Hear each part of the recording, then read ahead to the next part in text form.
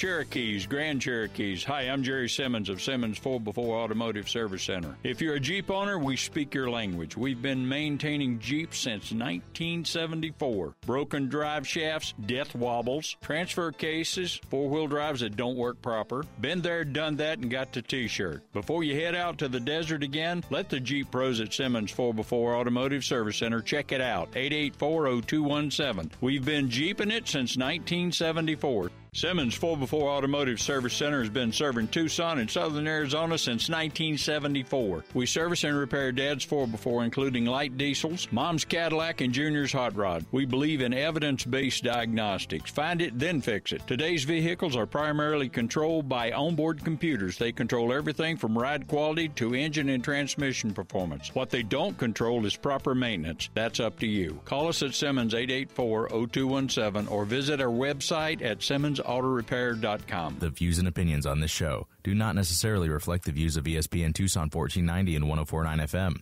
or the Arizona Lotus Corporation. Got car trouble?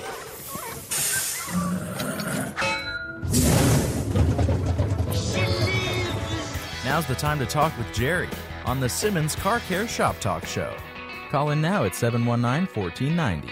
All right, welcome back to the Simmons Car Care Shop Talk Show. I'm Jerry Simmons, your host. Along with me, my co-host, Jim Mooney from Frontier Towing for all of your towing needs. Good morning, Jim. Good morning, Jerry. Welcome back to Hour 2. Remember, I'm on the radio, so it's a super safe Saturday. Always it's a super safe Saturday. That means slow down, move over, don't drink and drive, don't text and drive. Pay attention to the road when you're working on your car. Use your jack stands. Use your safety glasses, disconnect your batteries, and that infernal hood prop that you seem to think that you can get stuck under the hood, but for some reason you just can't find the right place, and it's always in the way. That would be the reason why you get good gas shocks or something to hold the hood up. I always like it because I try and put the hood prop up, and then it's always where I want to be, and I have to move it like 17 times. So maybe I'm the only guy that has that issue. I don't know. Well, just don't kick it out of the way don't bump it while you got your head under there. When you put those hood props under there, make sure you got them secure.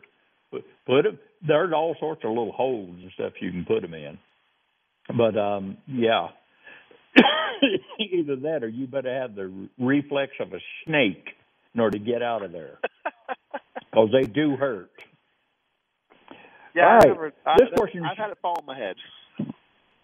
Oh, yeah. Well, anybody that's worked on a hood for a period of time knows exactly what you're talking about. This portion of the show is brought to you by MerrillsAuto.com. Merrill's Auto is more than just good counter people. They have all sorts of equipment. They have specialty tools. They have the additives that we're talking about, that we've talked about on the show. And they also have a machine shop service over on West Ajo, and that number is 520-807-4010. And they're open on Saturdays from 8 to 5, and they'll do rotors and drums and flywheels, and if they do-it-yourselfers. I would call down because I'm one of those guys that like to call down and see how busy they are because they're open on Saturday morning, and Saturday is the day that we normally get the rotors pulled off and the flywheels and the drums and get everything and go down and get it done. So the earlier we get there, the faster we can get it done. But you need to call and make sure they can get to it and they're not buried. Or don't pull the doggone thing apart if you think you can skate for one more day or so. But Merrill's Auto, and then they have a load of shops around town and scattered out around the state. They've got them in Sierra Vista. They've got them in Morenci, Globe, Casa Grande, Green Valley. And they also have 10 locations in Tucson. Go to MerrillsAuto.com, and that'll give you the Merrill store the closest to you, and then you can go in and visit them. Their weekly hours are 7 a.m. to 6 p.m., so they're open long enough, Monday through Friday, 7 to 6, to pretty much get everything, and gives you a chance to where if you're working, you get off at 5 o'clock, you can go by Merrill's and get your parts you need to finish your job that you couldn't get done on Saturday. But just they quality parts, machines. They have machines and equipment and stuff you can buy. They'll help you get it. They even got financing set up and available. You got tools, and they've got all the additives. So visit a Merle's if you're looking for something on a Saturday morning. Cuts down the running to 3 or 4 other places I know of. All right. And off we go. We talked about driving, what we seen on my little trip to Phoenix, talking about passing. You know, the left lane is for passing, the right lane is for driving. We talked about driving in the wind. Don't underestimate that. Mother Nature is quite a lady. I mean, I remember she just took out a couple of countries with back-to-back 7.8 earthquakes. And I feel so sorry for those people. That number is unimaginable now. I think they've got up around 20,000 deaths. But they had 2 back-to-back 7.8s. I thought they only had 1. They had 2, and they were within about an hour apart or something like that. And then all the tremors that go with it, that is the most pitiful thing I've heard in I don't know how many years. So anyway, you know, we're very fortunate here. The ones of us that don't have to live through that mess. So, our hearts and prayers go out to these people. All right, let's go. Let's do a little fun. I speaking of auto repair and problems, 6.7 Ford diesel, 2021. Due to a design flaw, there's a problem in the oil pan. They have to pull the oil pan off of this truck, and everybody's screaming about it because it has a couple of oil pans under there. It's got a main reservoir and a backup, or the one above it. And in order to pull that, you have to pull the cab off of the truck. And for the ones in the auto repair industry, it's used to Ford trucks for quite a few years. That is the simple way to get to the motors on these diesels. You pull the cab up off of the chassis, and then you've got access. And I guess that's becoming a thorn in somebody's rear end, because it actually made the Motor Magazine about problems that they're having repairing vehicles and the length of time it takes to repair them. Now, the last hour we covered the lights on your car. Lights on the automobile are a safety item. One, if you don't turn them on at night, you can't see. And last night, I was coming through an intersection and collected another one. It was a gray, paint-faded, blistered up, little car with no lights. He wasn't coming through with any lights on. The guy behind him had lights, which that's what your eyes adjust to, the lights. If you drive without your lights and somebody behind you are driving with the lights, it impairs my vision to see you. So turn your lights on. Brake lights, we discussed the last hour, super critical. Turn signals, super critical. So please inspect your lights. You know, if you don't do anything else today, you don't learn anything else, go out and inspect your lights. That'll give you something to do. Clean your windshield so it'll keep down so you can see what you're supposed to see. If your windshield has little sparkles in it, which looks like it's, normally about a 20-year-old car will have sparkles in it in the state of Arizona because of the sandstorms and the high winds that we have and little particles of dirt blowing around. Most of the people on insurance policies have glass coverage. You go in, you have your glass coverage, it's no deductible, no nothing. Have your windshields replaced. That is a safety item. That is not as good as your lights. You're driving in heavy traffic, like we have the gym show in Tucson. You're driving in heavy traffic, turn your lights on. Turn everything on, except for your emergency blinkers, only if you need those. But turn your lights on and make that car as visible as you possibly can while you're driving around Tucson. But you got to make sure they work in order to turn them all on. So do that thing for today, because people ignore their vehicle. There's where the problem lies. You got anything you want to add to that one, Jim? You were talking about the windshield. We look through it every day. Every day you get in the car, you look through your windshield. And so cleaning is really, really important. And we should make sure it's clean. But you brought up a really good point about the speckles in the windshield. If your windshield it may not have a crack or a rock chip in it, but it may just be an older windshield that has a lot of wind damage just from because we live in the desert. There's a lot of sand and dust around. You would be amazed how much visibility is reduced by abrasiveness that have contacted your windshield. The light reacts differently. Your vision, it's like looking through a fog, looking through a glass that's been frosted. There's a significant amount of vision reduction. And if you think it's bad, take it to somebody like a body shop, take it to Iron Road, or take it to somebody that knows about glass. Take it to a glass guy, and they can inspect your windshield to make sure that you're getting make sure you get the right visibility out of it. Because if you can't see out your windshield, well, then you're going to have a really bad day. So we'll jump on to Mary. Yes, you will. All right, let's go talk to Mary. Mary, good morning. Welcome to the Simmons Car Care Show. Right, thank you. Would you go over again on the cold mornings, what would be a good time frame to let the car warm up? And is it true for an older vehicle the same time frame as for a newer vehicle? The old vehicles that are still not computer controlled with the fuel delivery system, you need to let them warm up about 3 minutes, mainly because they don't have fuel control. And the fuel control, when you fire the old vehicles up, you have a real high flow of fuel going in them. So it needs to go into closed loop. It needs to get up where the choke comes off, and so about 3 minutes on that. And if you're trying just to defrost your windshield or something like that, you can let the late model cars warm up too. If you're trying to get the ice and stuff off your windshield, like we've had last week or week before last. But the warm up on them, when you warm them up, it gives the transmission fluid. On the older cars, it'll give the transmission fluid time to warm up. It'll give the engine oil time to warm up. The circulation is better. The oil gets thinner, and it protects your engine better.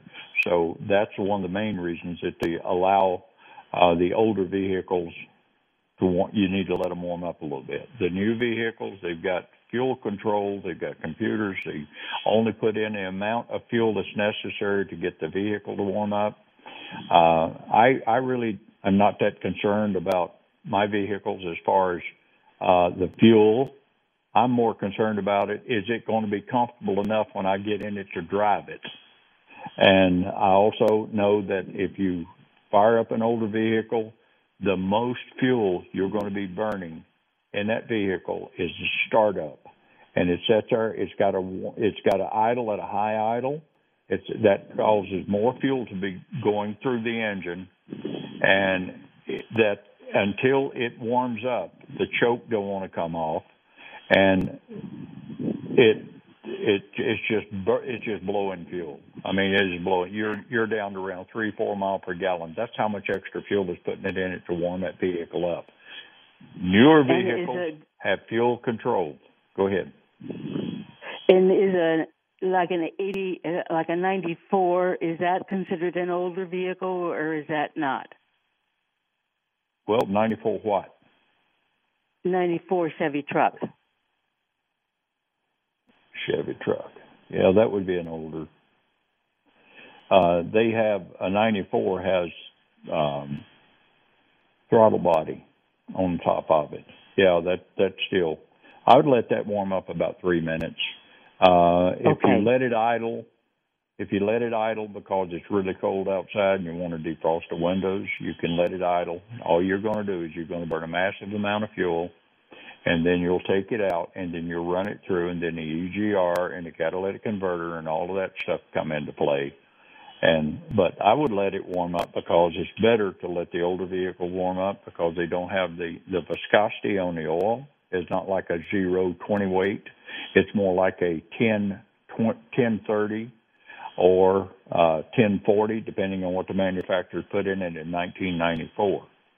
So I would give it a chance for that to warm up a little bit, and that will give you better, more oil flow through the engine, and it'll give the engine a chance to get the oil up to it before you actually pull it out of the garage or take off with it. It gives the oil flow better. So. And in the temperature range that you would make the recommendation, is it in the 40s, or is it still, or should it be down in the 30s? Would that be more logical? I would let it warm up. I would do either or, either 30 or 40 degrees.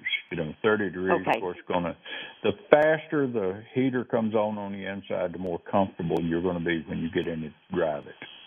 Okay? I don't mean let it set and get up to 80 degrees inside. Just something that you can tolerate when you get in. Okay. Thanks a lot. And if you can, on some of the older vehicles, you can change your oil viscosity on them depending on how many miles you got on it. Maybe you want to step it up like from a 30 to a 40 or something like that. You can do that on your older vehicles because the clearances are different. They didn't change it to tighter tolerances until 1996 is when they started cutting the tolerances down. So I would I'd warm it up. If you've had that truck for a long period of time, you're probably doing it right the way you're doing it. So, don't try to reinvent the wheel. But yes, I would let my older trucks warm up because I like the transmission fluid to be able to move. And I want the oil to be able to move. Okay? Thanks. Thank you. Thanks for the call, Mary. Phone number 520-719-1490. It's Jim's fault we didn't tell him what the phone number was the first hour. I apologize. You're right, Jerry. I should have told you that. I apologize for that. No, I'm kidding. 520-719-1490. We'll take any questions that you have out there, especially on anything that has a maintenance, anything that you may or think you may be able to do. Those things, I can probably keep you out of trouble. I can't tell you that we're going to fix that thing over the phone because I don't have the vehicle. But I've been around a long time in the automotive industry, and I'll be happy to share some of the little stuff that will keep you out of trouble. I don't want to get you in trouble. I want to keep you out of trouble. I tried working on my own computer one time. I had to unplug it. And but when I went in, the guy told me, he said, Jerry, don't quit your day job. So if you've got something, and now everybody's specializing in something. If you need something fixed, how many of you still do your own plumbing? How many of you still do your own TV repair? How many still, other than unplug it and plug it in, that's about all you can do. So when you tackle a car, there are a few things you need to know before you tackle a car. One is that super stuff that Jim puts out on safety items while working on a car. That is the utmost critical of working on your own vehicle, whether you're in a shop or whether you're doing it at your house. If you don't have the stands and you're working under that car, go down to Merle's and get you a set of stands. Put it up. Do you have a jack that you can get it up far enough to get your stands under it? Oh, no, I didn't think of that. Well, get a jack. Put it up. Set the stands under the car. Take it up. Just get it off the ground. Get it off the concrete or whatever. And once it's setting on the stands, when you first set the stands, shake it to see if you can push it off. If you can't shake the car and push it off the stands, you're pretty solid, okay? Don't go in there half-cocked and say, oh, well, this will work. I'm just using a stand in case it falls. Good. Set the stands with a weight on it, because if the car moves and you just got the stand sitting about 2 inches under the framing, when it hits, is the jack stand going to be is it going to be in a proper lock position? Is it going to have a good base on it so it doesn't rock sideways and drop that car right on top of you? Don't play games. It's bad enough when you're under there working on it and you've got it sitting on the stand and you start to move and you hit your head on the darn muffler. That hurts. or the catalytic converter. They're no longer little teeny-weeny headaches. They become big headaches. Ask the guy's been working on a classic car all their life. They rebuild those things and see what kind of, go into one of their places and see how they've got it suspended, see what safety precautions they use. I'm telling you, they've got it down to a science like most of your good garages. Don't play around with these things. All right. Let's go buy a car. Let's buy a brand new car. Here's a list of the 5 major car buying mistakes. And this we're to be able to eat up an hour on. Before I go to eating up an hour on it. I thought you were going to take me to the dealership and buy me a new. I thought you were going to take me to the dealership and buy me a new car. I was all excited, Jerry. I'm not the government. That was a good one. Automotive specialist. Mr. Test First on Yes. We mentioned him. What? I was going to say, if you can't go buy since Jerry won't take me to buy a new car, I'll go look at a used car over at Lynn's, because he's got some decent ones that I could afford. I couldn't afford a new one to save my life. But at least at Lynn's I can find a used car. Hey, there's a good that's a good theory, and the used cars are not that cheap anymore. Oh, I want to cover this before we get into anything else. Used vehicles in a crash. You take a used vehicle, they normally the insurance will give you the book value on them. Okay, on a used vehicle. Try to replace that vehicle for that amount of money. You're at about 50% of replacing that vehicle with today's cost. So when you're out and you think I only paid $3,000 for this car, I can go buy another $3,000. You better think again, because the things you're going to be buying for $3,000 probably cost you $5,000 to put it on a road, reliable vehicle. That's how you really have to pay attention on a used vehicle. All right. Now, let's go buy a new one. And no, I'm not buying you a new car, Jim. And especially not one of the big trucks. Shopping for a car before you find a loan. Can you get it financed? What are you going to have to pay in interest rates? Do your homework. Find out, pre-qualify for a car, and find out how much you can actually spend on a car. Buying a car, number 2, buying a car on the first visit. Research your price, research the trade-in value of the one that you've got, get an estimate on it. They can give you they can give you a ballpark estimate on the phone on your vehicle if you want to do that. Now, a lot of people think that, well, I don't want to waste a guy's time, or you get a guilt complex about calling, and they're sitting there talking to you about their greatest car on the planet, and you're thinking, wow, this sounds really good. Price it. I have priced vehicles forever. When I'm looking for a new vehicle, I don't give a crap if you're buying a Dodge or a Ford. This is new vehicles. A Dodge or a Ford or a Toyota or a Chevy or anything else on the market. If you get a comparable car, in other words, you want a little gas, let's take a gas saver. You get a little gas saver, gas miser, and this thing gets about 38 miles per gallon on the freeway. Yeah, it does. Okay. You go to and say that's a Ford. Then you go over to Chevy. I need a gas miser. What have you got? Okay. And they take it. Well, this gets 40 miles per gallon on the freeway. Okay. So now you got 2 cars. I'll bet you there's not $500 to $1,000 difference between the 2 cars. And then you have to look at how the accessories are. What do you want on it? Of course, you want air conditioning, that's extra. You want 4 tires on it, that's extra. It's like buying a waterbed. And you compare the cars before you go in. You can go in a car lot and kick the tires and take a look at it and find out. and then skipping the test drive. People, you need to test them. I used to say, hey, if you're dead set on buying a car and you're going to spend $50,000 for it, go to a rental car place. Of course, you can't do it right now. There's nothing for rent in Tucson because of the show. But go rent a car, drive that thing to Wilcox or Casa Grande or Phoenix, find out what it does out on the freeway, how comfortable it is when you get to your destination. Can you get in and out of it?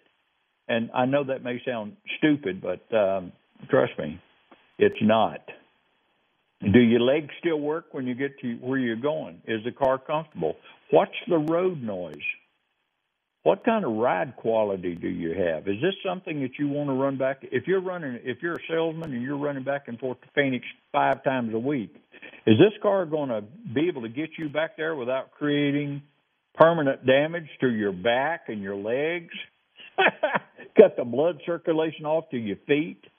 You need to test drive this vehicle, or one comparable to it, or exactly like it. If you're going to go get a Toyota, rent a Toyota, the same one that you're looking to buy, and see if that's the car you want. Most of your rental cars are decked out pretty good, and that'll give you a pretty good ways.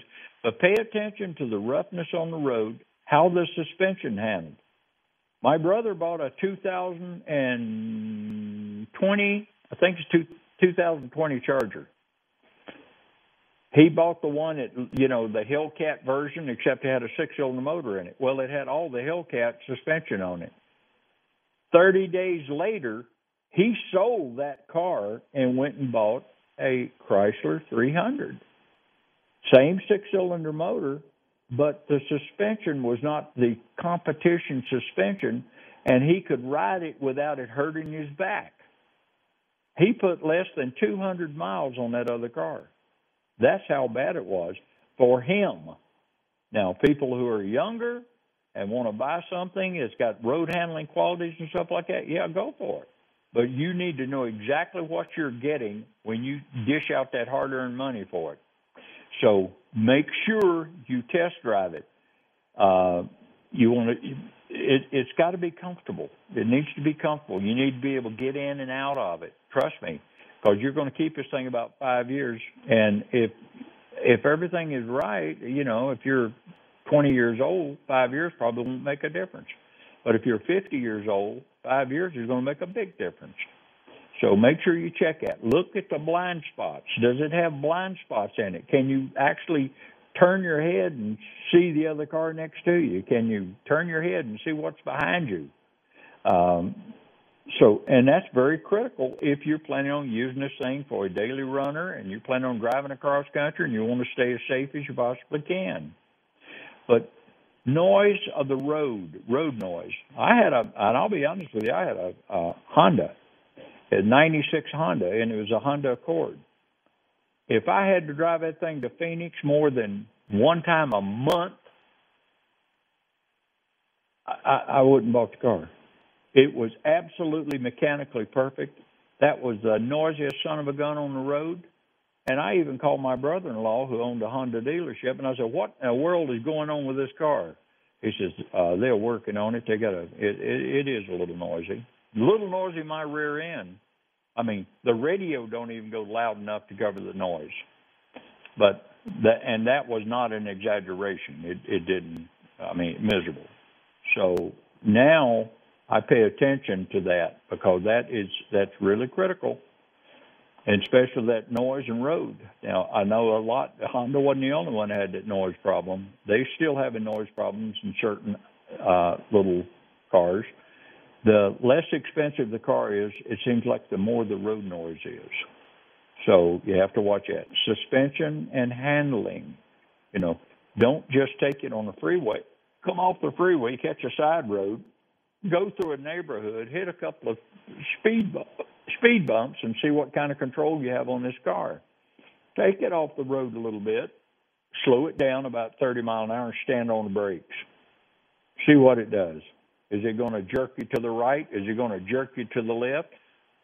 Or is the ABS working as designed and keeps you a nice, smooth controlled stop. All right. Now, number 4. Let me chime in. Go ahead, Jim. Chime in real quick. Go ahead. So, when you're looking at the cars, this is a really fun subject. I know that a lot of people like to buy online because Amazon sells everything, and Carvana, you don't have to do anything except look at the picture, and the picture looks cool. But Jerry's right. You need to sit in the car, even if you don't drive anywhere. If you sit in the car for 30 minutes and your back hurts, you are not going to like driving it. And I've ran across 2 types of car consumers. There's the guy that buys the car and thinks he's going to keep it for 5 years, and then he's going to flip it or sell it or get a new one. That's an okay proposition. Pretty expensive proposition. I mean, unless you always want a car payment, because that's about where you're going to be. And then there's the guy that's going to drive it till it's scrap. And what I mean by that, he drives it till the wheels are falling off. It's got 400,000 miles, and the only thing valuable on it is the metal that can be recycled into another vehicle. So depending on which philosophy you have, depends on which car you want to get. Because if you, and how you maintain it, obviously, but if you think you're going to run it 400,000 miles, you better be sure that you can stand to sit 400,000 miles in the seat. Because there isn't anything that's going to upset you. Like Jerry said, his brother drove the car for 200 miles and couldn't take it. I looked at a truck one day, and I thought this was the nicest truck I ever thought I could ever see. I sat in it, I drove it around the block, and in 5 minutes, I couldn't take it. And I thought, and I was so disappointed because I really wanted to buy this, but I knew I couldn't drive it. And simple things like, steps. Can you get in and out of it? Do you need, running boards on your truck? Will it fit in your garage if you have one? Don't ever make the mistake of thinking, I had a regular cab short bed truck and it fit perfectly, and now I have a crew cab truck and it will not fit. That's really going to make your day. You're going to try all kinds of different ways to cut your garage or do whatever, but it's still not going to go. So, if you're unsure, take a tape measure with you, because that's a frustrating day. Now it's just sitting outside, and if you're not allowed to leave your truck sitting outside because you live in a place where somebody runs around and paddles on you because your truck's sat outside, you're going to be even more upset. So that was one thing that I ran across. That comfort and drivability is I don't know how anybody can drive a car or buy a car without sitting in it, testing it, feeling comfortable with it, because you're going to spend a lot of time in it. You don't clock 200,000 miles and not spend time in your vehicle, unless you loan it out all the time. The other thing that I've noticed is, all right, you're a young couple, you're 22, 23, 24 years old, and you want a Mustang. So, and all of us knows that Mustangs only have 2 doors. Well, your wife is pregnant, and you forgot about that little Bambino that's going to be coming, and you need to put it in the rear seat. And so you buy a Mustang, and then lo and behold, a year and a half later, you're buying something else, if not sooner, because you can't buckle your kid in. I mean, you can buckle them in, but it takes about a 15-minute process just to get them in the back seat. I know. I bought a 69 Mustang, and I had a 4-month-old baby girl. And a year and a half later, I had a 72 Ford Galaxy 4-door, so that you can get the kid in the back. Well, then you got another kid coming, and so now you got 2. Well, the Galaxy was big enough to handle it, but it wasn't cool, so we had to trade and get another one. We got a 4-door when we got the 4-door. So what's your family going to be like? Do you have dogs? If you have a dog, you may want an SUV so that you can put them in the back, and you can still put your kids in the second seat, and you can sit in the front seat, and life is good. All of these things, if you buy on just sight, what's a beautiful car? People, I'm going to tell you right now, I don't have any kids. My kids are grown and gone. If I could figure a way for a Mustang or Camaro to pull a horse trailer safely, that's what I would be pulling my horse trailer with, because I think those things are just drop dead gorgeous. But the only drawback is you've got to get out of them and up out of them when you get out of them. And I'm going, oh, my Lord, you put 5 years on me, and I'm going to be up there where, I need one of these seats that rotate out, and it elevates, kind of like one of these seats in your living room, the recliners where it just sets you up in the floor. But all of this is real critical. It doesn't, you can't, you just don't think of everything. When you spot a car and the color is absolutely drop dead gorgeous, the interior is beautiful, that thing looks like an aircraft on the inside, it is up to date, there is no extras you can get on it, and you're ready to go right there. You're ready to go. Now, here's the fourth one. Having a time estimate on buying them. Don't shop before you need to. It keeps the anxiety down. And you have a better idea of what you're going to use. That's what I was talking about. Go rent a car. If you spot one that you think is really cute and you want to, I think I'd like to have that. You do a test drive in it and find out is it for real. Will it service your needs 5 years down? Are you going to get a dog? That's like a truck. You buy a half-ton truck, you pay $55,000, $60,000 for a half-ton truck. You've got a 8,000-pound travel trailer. And then all of a sudden, you've got a couple of more kids and you would need a bigger travel trailer, so you just go out and get you a 34-foot travel trailer, and you still got that little half-ton truck. And then you say, oh, crap, a half-ton truck won't pull it. That's the type of research you need to do before you buy either or. If you're an RV guy or RV person. But shop before you need it. Pre-approve before you need it, so you know how much money you can actually afford to spend on a vehicle. Just remember, when you buy a vehicle and you get that extended warranty, that's another pretty good hit. One was $27, the other one was $3,400 on extended warranty. So check your warranties. Find out what the warranties are. Do they cover bumper to bumper? Or do they have one that covers the engine and transmission for 60,000 miles? They cover the instrument clusters and the lightings and anything else that happened to it for 3-year 36. Okay? All of that stuff. And second, don't shop alone. You can take your spouse with you, your significant other, you can take a good friend.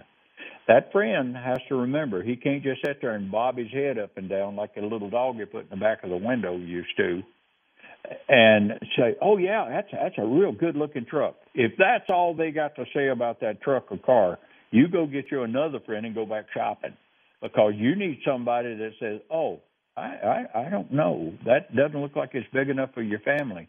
Oh, I don't know. Where are you going to put your dog?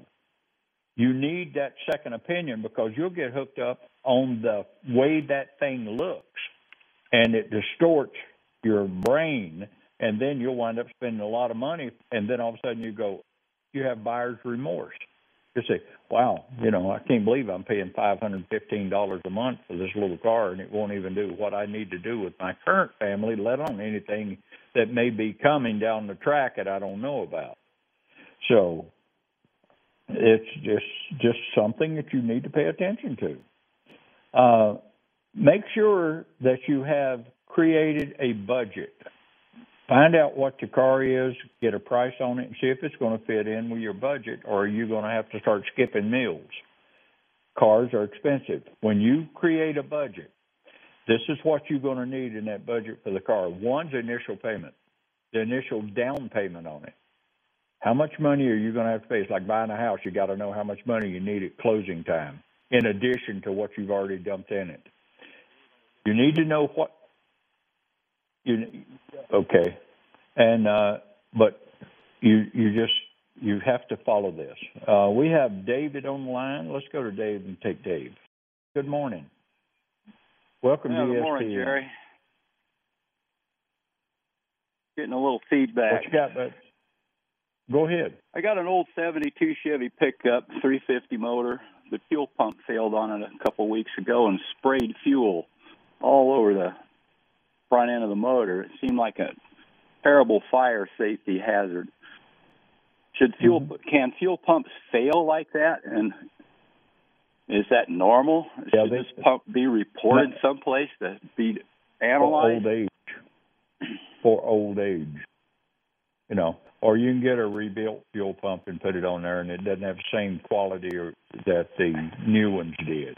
And it'll blow a gasket or blow a line or have a fitting loose or rupture and just start blowing fuel out on the front end. So that's not an uncommon occurrence on the older vehicles. Okay. The main thing you have to remember on that, as long as your secondary ignition system,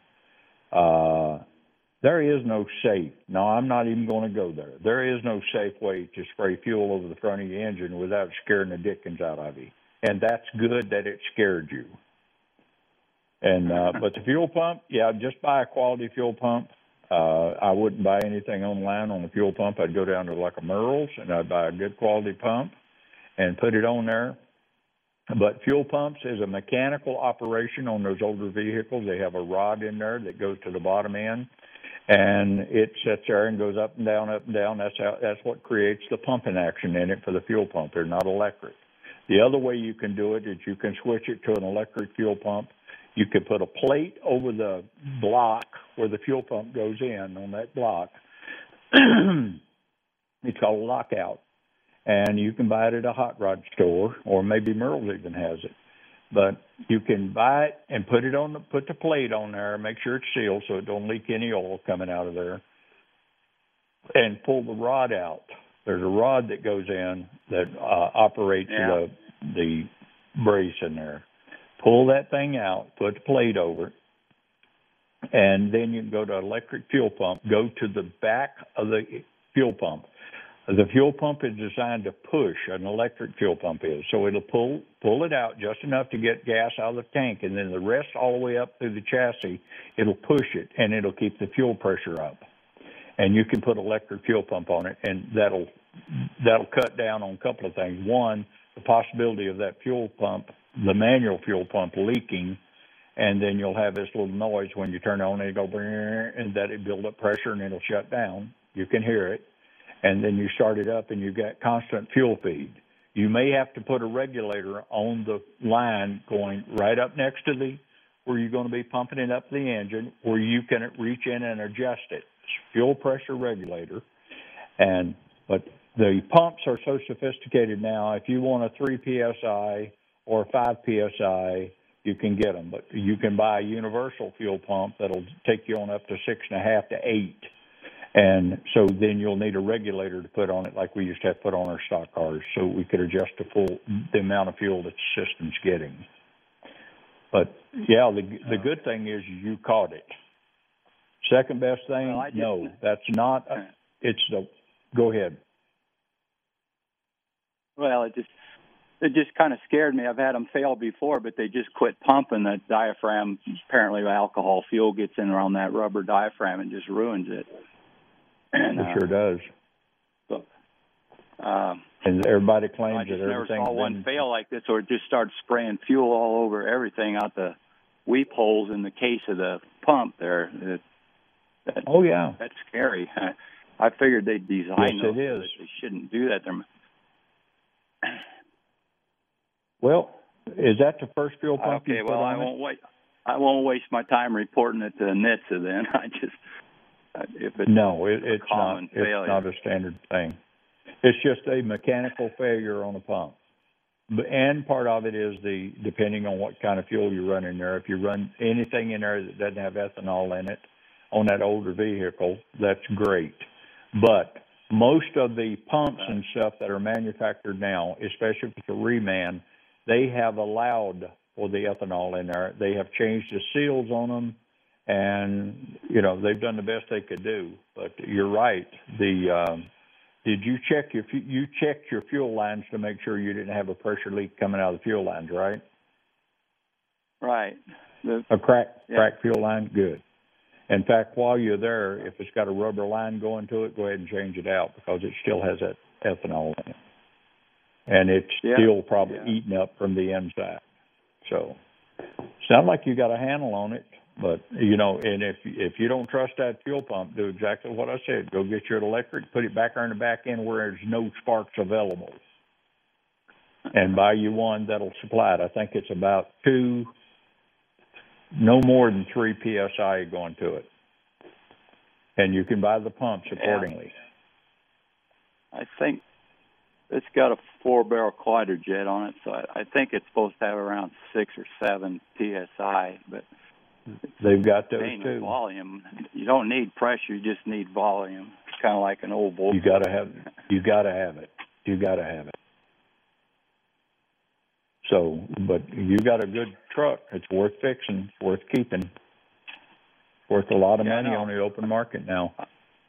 It's only 50 years old. Yeah. As long as you don't burn it down because of a gas leak, you'll be all right, huh? That's what I'm thinking, yeah. Well, yeah, I just never had one fail throwing fuel out like that. Those old mechanical pumps, they just quit pumping. They don't throw fuel out.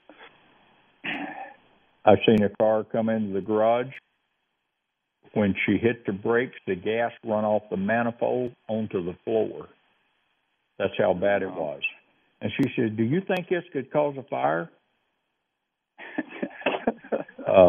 Yes, ma'am. It could. It'd probably get with it. I'm surprised it didn't have a fire because it was when I opened the hood, the manifold was still full, and it was rolling out across the top of the valve covers. It was rolling down the front of the motor back to the exhaust manifolds, and she's just lucky. So yeah, that's the way I felt. I just felt really lucky that it was just sitting and idling when I caught it. That's right. Good for you. All right. Well, good luck with that. But get your quality fuel pump. Make sure you get a quality fuel pump. Don't order one online. I know Amazon's got everything, like Jim was saying, but keep it close, because if you put it on and it leaks from the factory or for the reman, I don't know who remans the parts for Amazon. I don't know what their suppliers are, but if you stay with like Merle's, I think Merle's now is Napa, and Merle's is pretty much doing the same stuff. Napa has a quality control that is just a little bit better than most of your parts manufacturers. And I wouldn't be afraid to get a Napa pump. I've actually bought manual Napa pumps to go on vehicles, and I didn't have any problems with them, especially if they're paying attention. Instead of saving money on the gaskets, went ahead and put the gaskets in it that will take care of that methanol inside the gasoline now. So you should be good to go.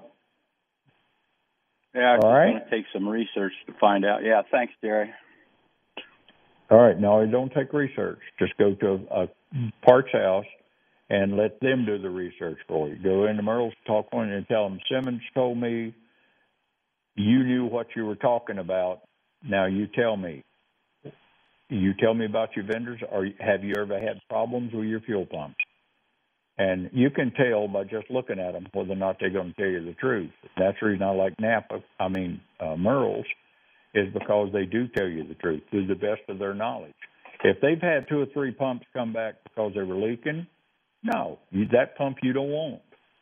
So that's the research you can do without going online and getting 25,000 different opinions on the same pumps. Right, yeah. Okay. Yeah, it's just hard to figure out which manufacturer knows. I'm just fed up with the EPA and rubber in general. Like you say about tires, the rubber's only good for 5 years.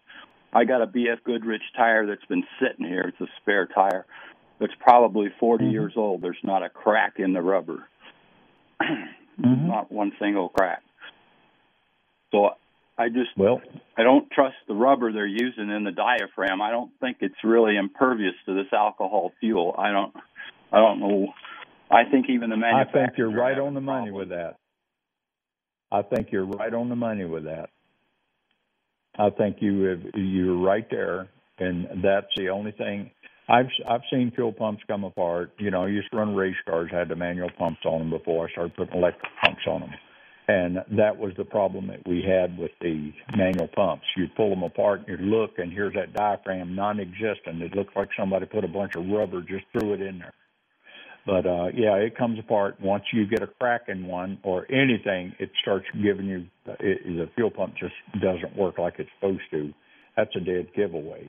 We pulled them out, and they weren't leaking at all, but there was no diaphragm on the inside. It had done cracked out, blew out, improper assembly. Maybe they didn't glue it together the way they're supposed to. I don't know. All I know is they just go bad and you pull them out. But they were inexpensive then. You know, they're like $17. I don't even know what one of those manual pumps cost now, but I'll bet you it's not $17. It's probably around $35. So, and I don't blame you for doing the research. You know, if it'll make you more comfortable, by all means, go ahead and do the research. There's ratings on everything out there now. You just have to Google, hit the right button, and they'll give you the information there. Be careful. That's just another person's opinion. And, you know, the reason I like to buy locally is, one, if it is a problem, you just pull it off and take it right back in, and they'll give you another one like that or a different one if you want it. And so you have an option where you get it online, it comes in, it takes you 3 days to get it or 1 day to get it. If Amazon delivers it and they have it local, or most I've ever heard of is like 2 days. And but if there's a problem with it, then it has to be packaged back up. You have to send it back. They have to inspect it, and then they will send you another one. So I'm not that wild about that. There's just too many people handling a product that shouldn't be. I don't like that. I like to take it. I like to buy it from somebody that has got local knowledge on it. But when that gasoline first come out, I mean, man, it was a mess. It would eat the socks off of the fuel pumps that was in the tank, and then all that black glue would come up through and block the ports and the needle and seat. It was a mess. And it also eat the one little little rubber supply line comes out of your tank, and it goes up to, it's about maybe an 8-inch little rubber hose that comes from the tank plug over to the metal line. It goes to the front. And it would always, because that's the last thing, out of sight, out of mind. And all of a sudden you'd be losing fuel pump pressure. And you couldn't understand why every time you started it up, it took you 5 minutes to start the daggone thing until you realized that you wasn't getting fuel up there. And it's because it was pumping air in through the cracks in the fuel line that was eaten out from the inside out, and it was pulling air. And so you go back to the tank, you pull that one little 8-inch line off, and you change it out, put your new one on, and use some good clamps on it, not those spring clamps.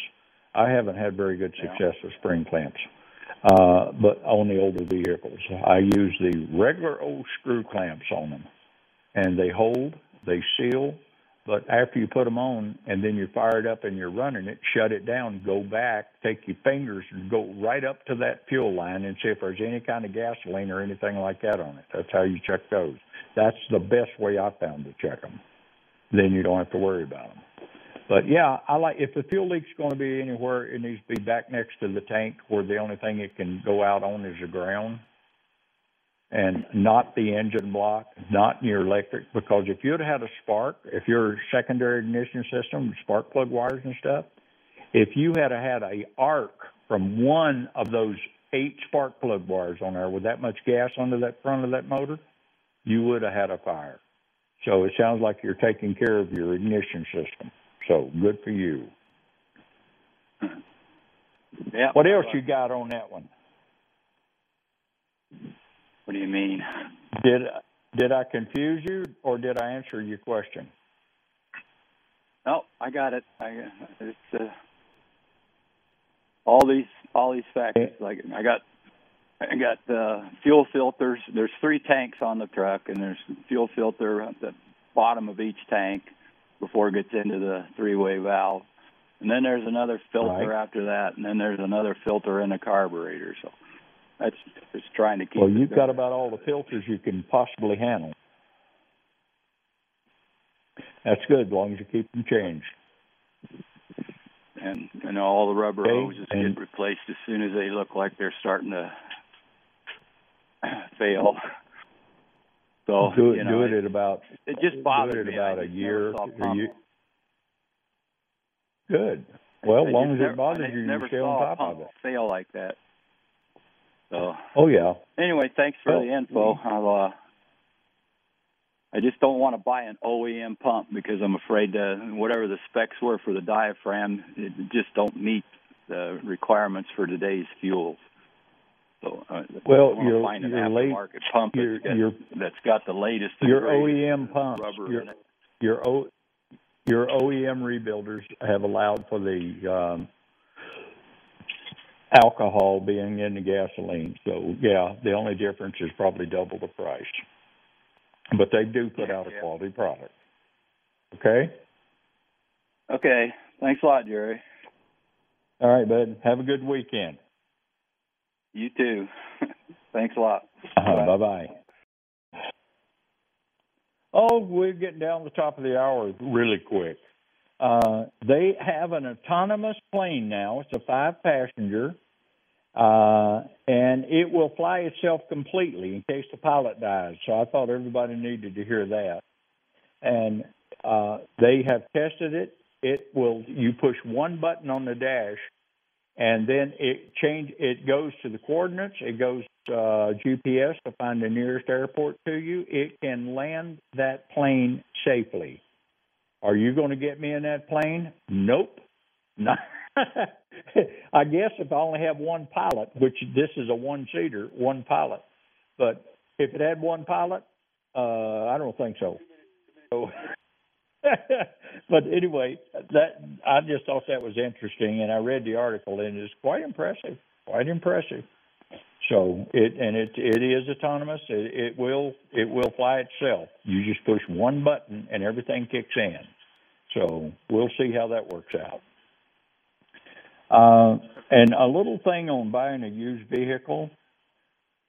Every used vehicle that I've purchased that I remember in my life, the first thing I do when I get it in, we didn't have Carfax, so you couldn't go in and verify that the oil was changed or whatever. But I would get a vehicle in, I would change the oil, the differential fluid, transmission fluid, and in case of the four-wheel drives, I'd change the transfer case fluid. If it was liquid, I would change it, including, and I didn't learn this till later on in life, the brake fluid. Change your brake fluid, because that's where all your expensive brake jobs come in, is when the brake fluid is so contaminated, it eats up everything it's related to. So if you'll do that and put it on your maintenance schedule that you're used to using, and you know it's been successful, then do that. All right, we're out of time, Jim. Automotive Specialist, LensAutoBrokerage.com, DesertRV.com. Of course, Automotive Specialist, Brian's phone number, 572-1734, 237-3852, Parker Automotive. We covered on the first hour. Simmons Drive Shaft Specialist, 884-0217.